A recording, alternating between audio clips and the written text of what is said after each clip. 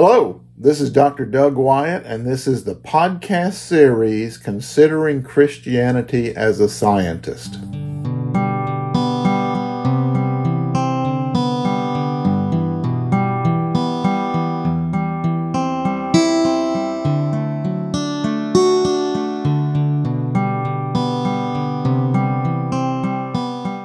This is podcast 14 in our series, and in this podcast, we continue our discussions and consideration of Jesus and his teachings, and I would like to discuss the resurrection. I full well know that as scientists, as critical thinkers, even for myself as an observational hypothetical data scientist, how difficult it is for us to believe that there was such a thing as a resurrection of Jesus. That Jesus died, we can believe. There is evidence for that. That Jesus was buried, we can believe. There is evidence for that. But as scientists, the resurrection is the most difficult thing we can imagine because it is the most unusual thing that we can consider in our logical, observational, X, Y, and Z thought process. As I considered this podcast, I analyzed my own thoughts in a much harsher, much more strict sense, just so I could prove to myself that what I said and what I believed can be something that can be said and something that can be believed. At some point, as in many things in life, we have to accept by faith that this happens because we believe it to happen. However, I want us to discuss the reasoning behind some of this belief in this podcast and see if it helps us as scientists develop the faith we might need. From our previous podcast, we discussed the crucifixion. Let me pick up there and read to you the following words. This is from the book of John. The Jews, therefore, because it was the preparation that the body should not remain on the cross upon the Sabbath, for the day of the Sabbath was a high holy day, asked of Pilate that their legs might be broken and that they might be taken away. If you remember, there were two thieves recorded as being crucified with Jesus. The soldiers therefore came and broke the legs of the first and of the other which was crucified with him. But when they came to Jesus and saw that he was dead already, they did not break his legs. Howbeit, one of the soldiers with a spear pierced his side, and straightway there came out blood and water. And he that hath seen has borne witness, and his witness is true. And he knoweth that what he says is true, that you also may believe. This is the writer of this gospel saying he witnessed this event. Just so that we have a time reference for these events, the crucifixion and the death of Jesus really occurred over a period of about 9 hours as measured by the Jewish day, from 6 in the morning until 6 in the evening. So about 6 in the morning is when Jesus appeared before Pilate. About 9 in the morning is when he was crucified. Several statements of his are recorded between 9 and noon. About noon is when the darkness appeared over all the land, over all the earth. Comment is made. And then Jesus dies roughly about 3 p.m. later that afternoon. There are several events that happened at his death that we discussed previously, but Jesus' crucifixion and death was over about a 9-hour period. And it's recorded that he had died, physically died, by the eyewitnesses that were there.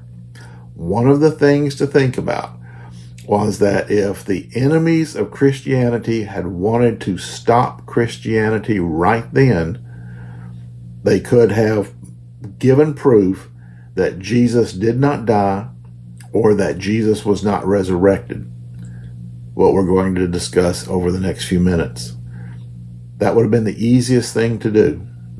They could not. They did not have the evidence. They did not have the proof. They did not have the eyewitnesses, anything to prove their point. So they could not stop the process that Jesus had started. The Jewish religious leadership wanted to stop Jesus' followers and his movement right then. They knew that he had prophesied about his resurrection, and they knew that in their own scriptural prophecies there was going to be a resurrection. They actually asked for the tomb to be sealed and guarded, both of which happened. This was a very normal, very logical, and very practical thing for them to do, something we might do today. Let me continue reading, and I'm reading from Luke. Jesus was dead. He had been deemed dead by the Roman soldiers who were responsible for the crucifixion, and they had to be correct on penalty of their own lives if they reported something false to their leadership. And here we read from Luke. And behold, a man named Joseph, who was a counselor, a good man, and a righteous man, and had not consented to the death of Jesus, a man of Arimathea, a city of Jews who was looking for the kingdom of God, this man went to Pilate and asked for the body of Jesus. He assumed Jesus was dead and knew him to be dead.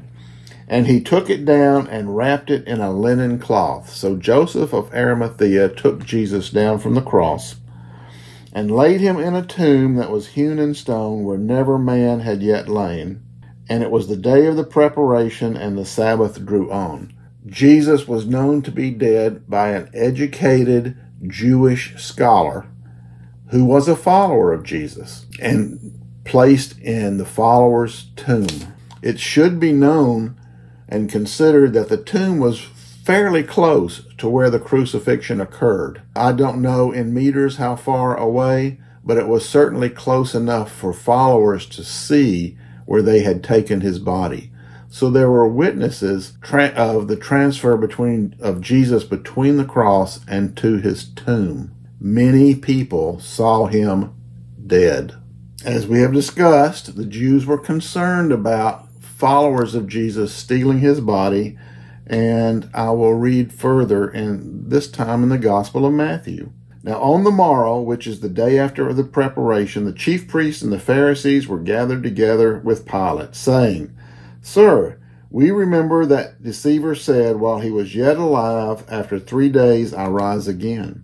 Command therefore that the sepulchre be made sure until the 3rd day, lest his disciples come and steal him away, and say unto the people, He is risen from the dead, and then the last error, talking about Jesus' teachings, will be worse than the first. And Pilate said unto them, You have a guard.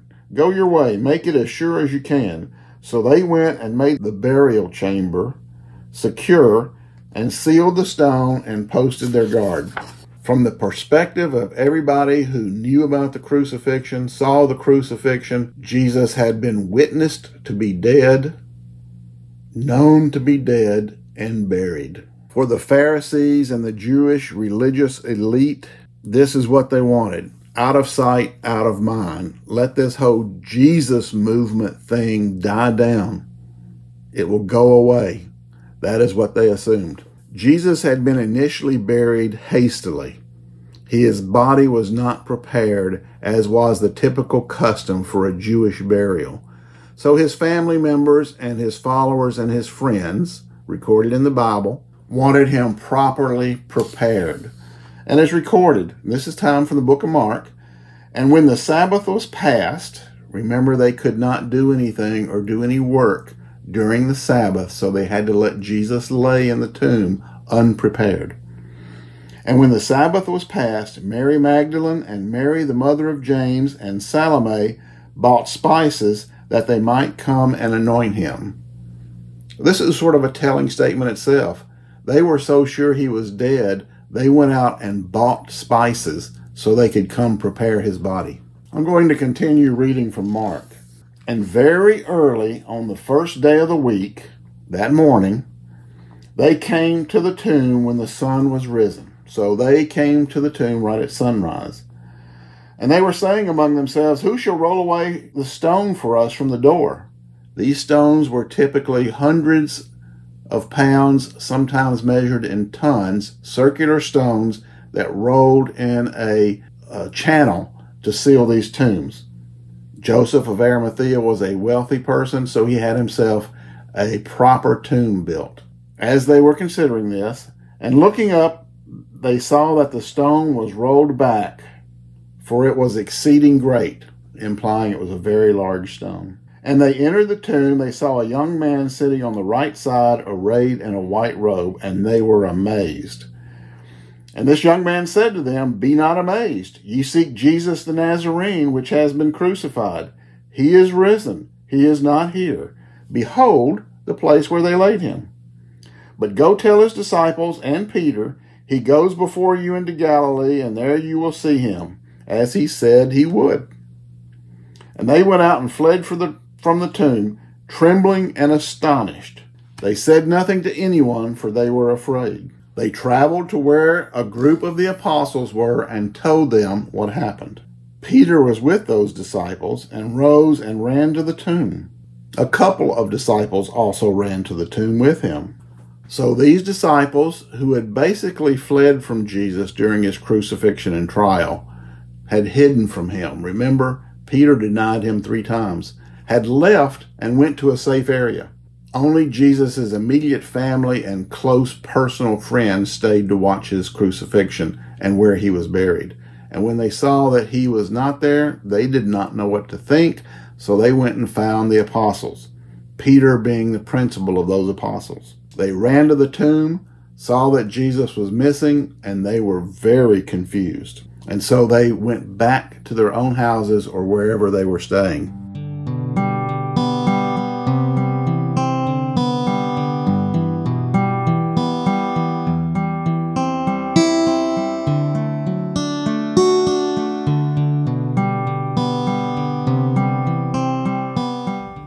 As scientists, we can accept the fact that there was a man called Jesus. We can accept the fact that he was a great teacher, may have had medical skills, could have been extremely intelligent.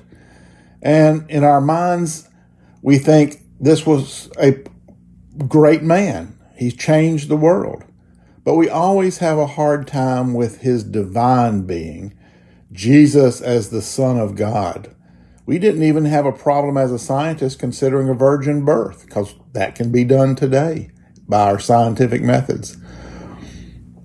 We've got to step away from our observed rational thought process and take that next step, a cosmic thought process, something that's a little more universal as a thinking process, to consider the resurrection of Jesus.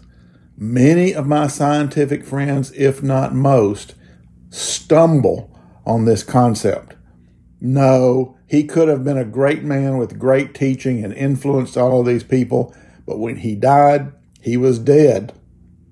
There was no resurrection of Jesus. I want to address that resurrection of Jesus with a few cogent points to help us believe that this really happened. Because I think, if you think about it, there was no method for it ever to be denied. And of all the people that were there when it happened, in the area when it happened, the common news cycle of the day, it was never denied. And Lord knows, pardon the pun, that the Jewish religious hierarchy and the Roman political hierarchy would love to have had this concept that Jesus, who was crucified on the cross, rose again from the dead. They would love to have squashed that concept because it was extremely dangerous to both their religious orthodoxy and to their political process. Typical skeptics' questions about as evidence for the resurrection of Jesus kind of start with his existence overall, that Jesus was just a mythological figure. There are so many external references to him. Remember the things from earlier podcasts from Josephus and all the subsequent writings, all the documentary text fragments, the archaeology, the imagery. He was not just a mythological figure. Jesus existed. Well, many will say Jesus was just a man, not God in man form. And that's an easy explanation to discuss. First of all, there are written records of Jesus doing extraordinary things that were considered far beyond human in his own time, his miracles and things like that.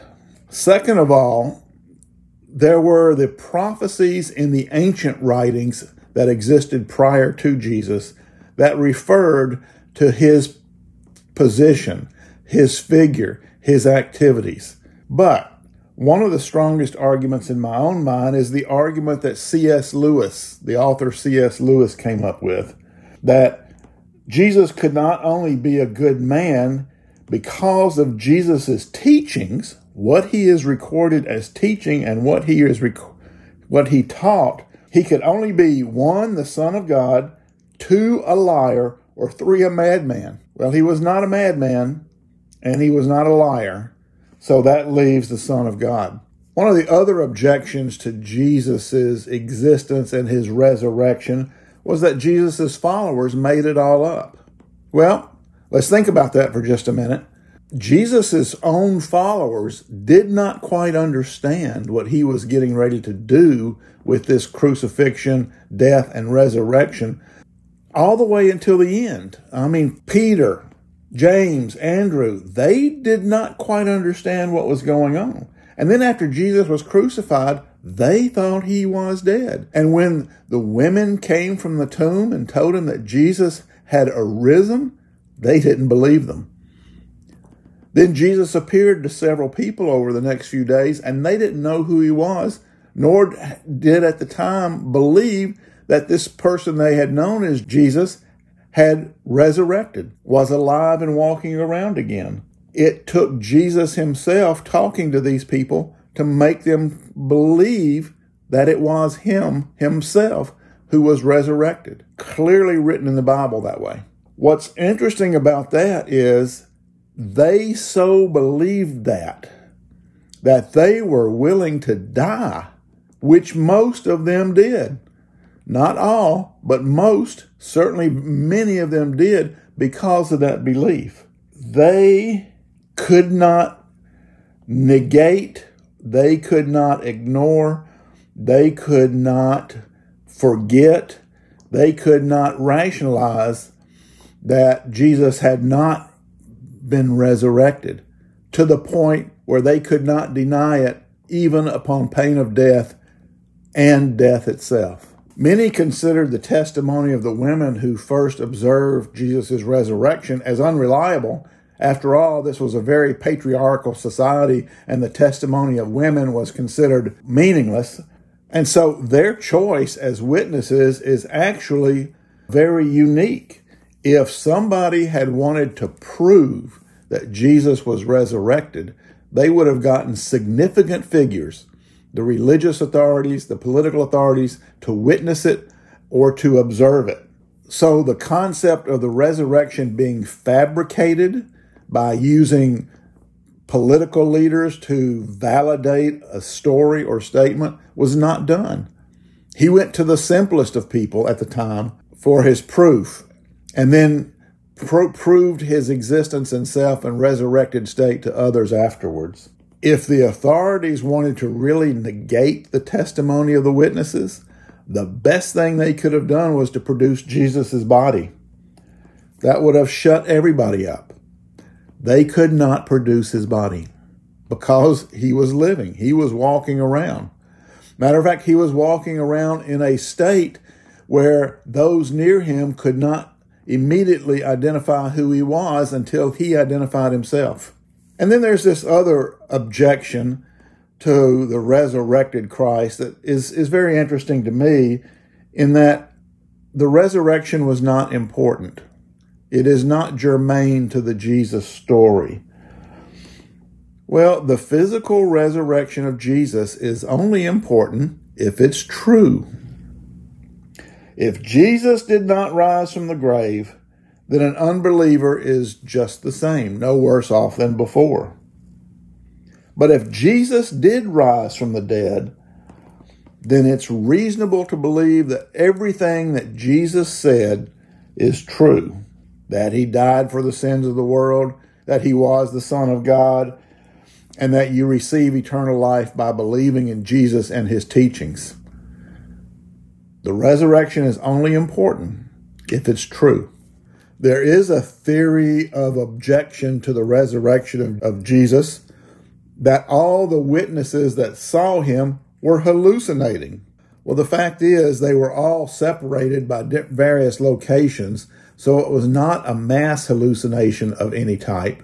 But also, those who did see Jesus after the crucifixion did not expect to see Jesus. Even his own apostles and disciples did not expect to see him nor recognize him until he identified himself. So hallucination is not really a possibility.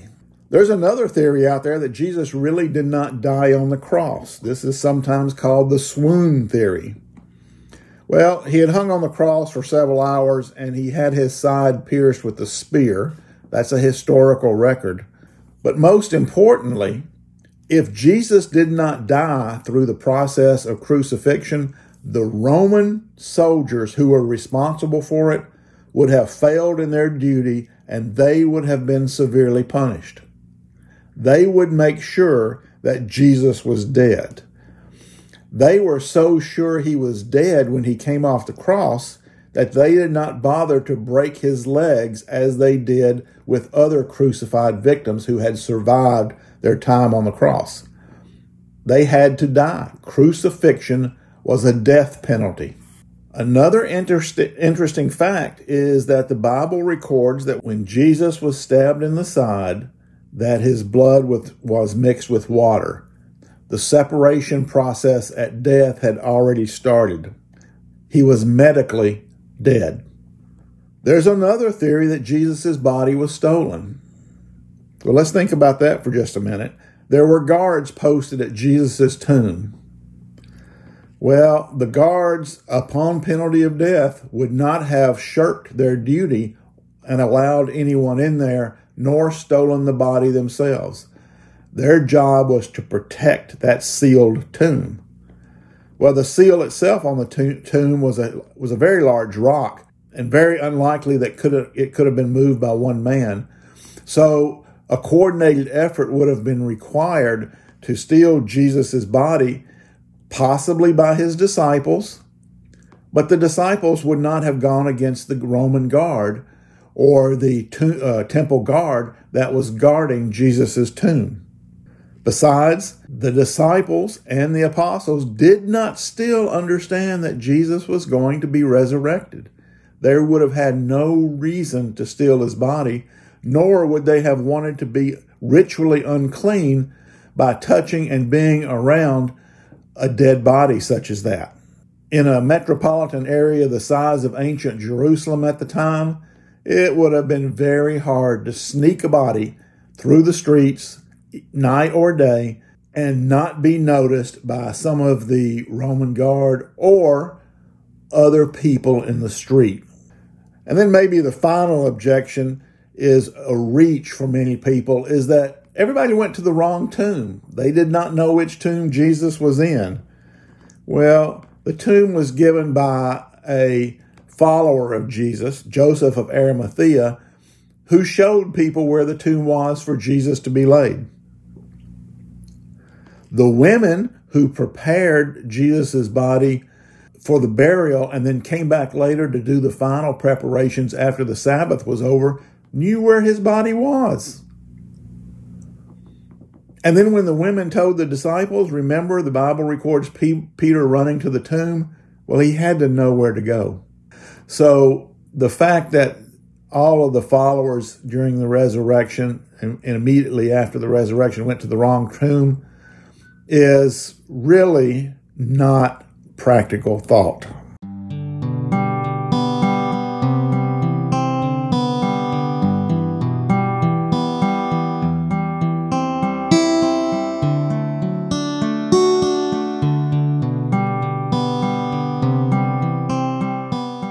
So as scientists, how do we analyze everything that we just discussed? We either have to assume that there were 7 or 8 lines of evidence that this did not happen, that none in themselves are conclusive, or we have to assume that the resurrection did happen. I believe our next podcast will explain what happened after the resurrection that gives considerable proof. So many people saw Jesus. What's known as the day of Pentecost came only 50 days later, a few days after Jesus' departure, where he gave the Spirit to those that would eventually go out and preach Christianity across the world. And you see where we are now. And it's very interesting that just 50 days after the resurrection of Jesus, after the Holy Spirit had visited the disciples, that Peter stood up, a man who was a fisherman, a man who had denied that he knew Jesus just 50 days before, stood up and spoke brilliantly and forcefully and came up with 4 key facts to hundreds upon hundreds of people that were listening to him in the temple square, in the squares, and around metropolitan Jerusalem.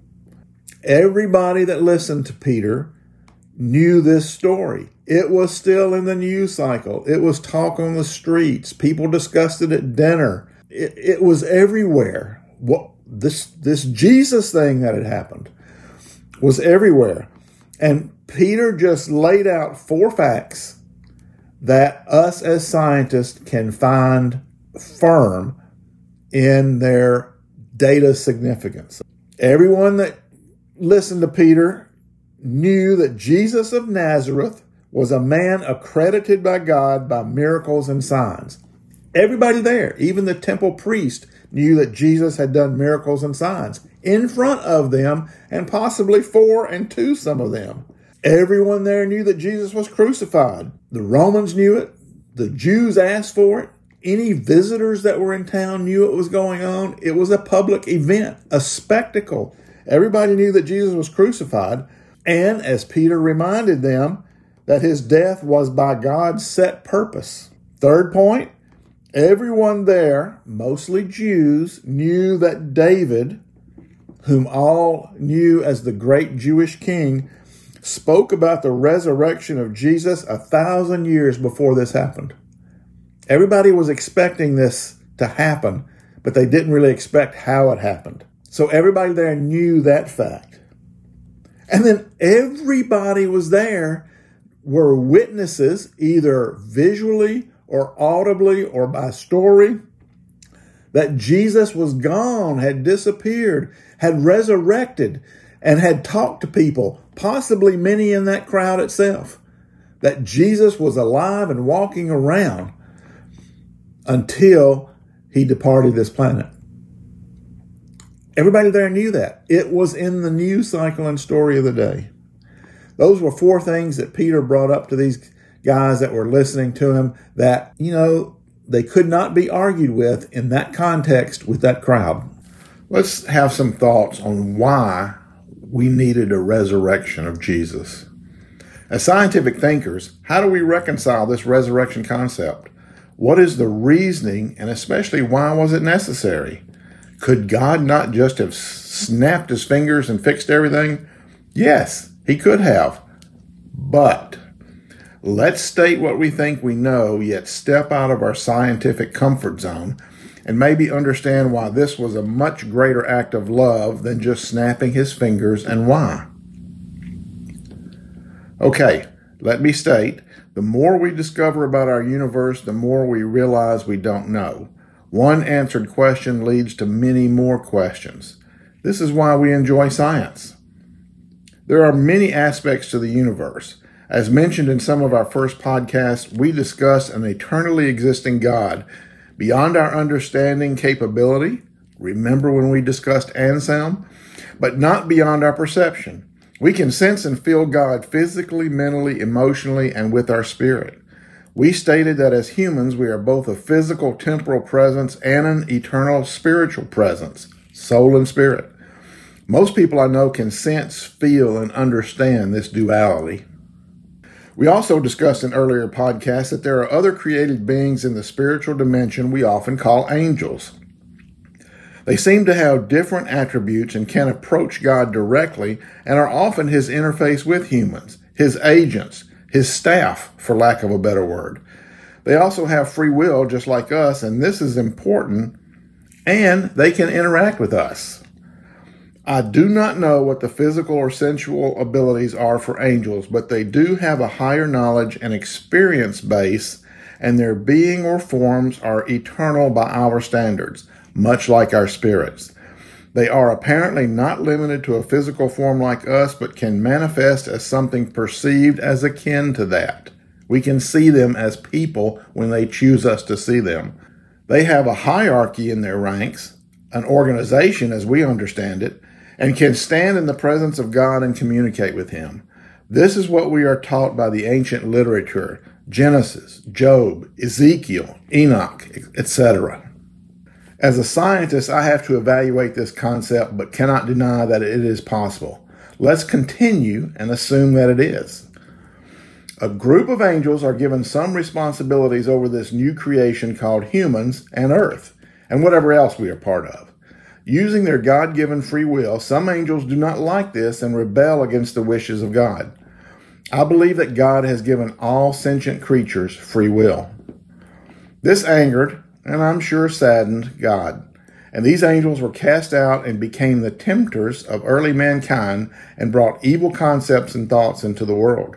To this point, mankind had not experienced or known of evil, even though we also had free will. Therefore, there was no sin because mankind did not know of sin or have the intellectual thought of sin. We typically call the leader of these rebellious angels Satan, even though the literature has many different names for him, mostly as language has evolved and changed. This rebellious angel, cast out of heaven, was allowed to tempt the newly created mankind and did so. Why did God allow this? Because he had also given humankind free will. We had to be allowed to decide to choose God. God wants us to freely choose to worship and love him as he has freely chosen to love us. This is really quite a simple concept. When we were taught sin, we were taught something we could choose instead of loving God and his desire for us through our free will. Biblically, we know this as our choice to sin and rebel against what God wished for us, the original sin, ab initio, sin number one, however you interpret the Adam story and over any time period you believe. When the angels rebelled, they were cast from heaven, permanent banishment with an ultimate fate. The rebellious angels wanted the same fate for us. They were envious, jealous, and had developed an evil being. Remember in earlier podcasts where we discussed what evil was? We were given another chance. God's Son, a part of God, given equal rights by God, stood up for us against the rebellious angels and for created humankind. There was a conflict at that level and an action was required.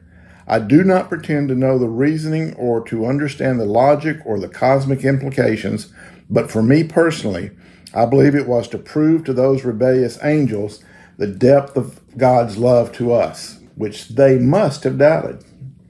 God's Son, Jesus in our name, agreed to give himself up to the rebellious angels for death to atone as a substitute for the destruction of humankind. God would turn his head, forsake is the word used in the Bible, allowing evil rebelliousness to kill his begotten, his son. I have always wondered if evil thought it would win at that time. I find it hard to believe that the rebellious angel would honestly believe he could win given his knowledge of God. It shows his total rebelliousness against all God and his infatuation with all things physical and contrary to God to believe that. Jesus simply beat death. He let his body die and his spirit to separate from his human entity and then return. I believe evil had a party until they realized what was happening. Rebelliousness, Satan, evil, whatever you envision, was simply and totally beaten, made irrelevant. And since the angels had been banished from heaven, condemned them to be punished separate from God for all, well, for lack of a better word, time. Jesus saved humankind, but I also believe he condemned the angels for all time.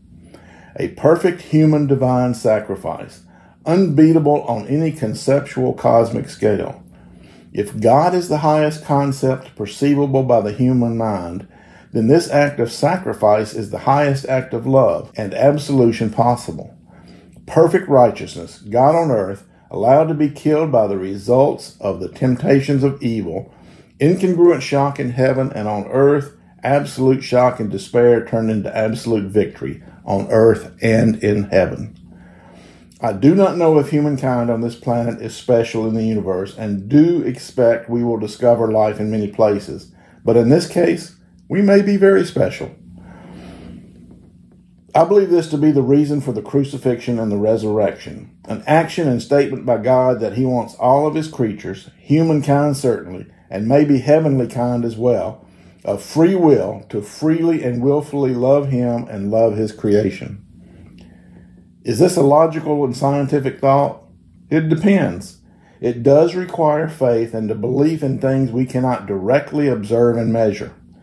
However, in my mind, this thought process helps me believe, understand, and love.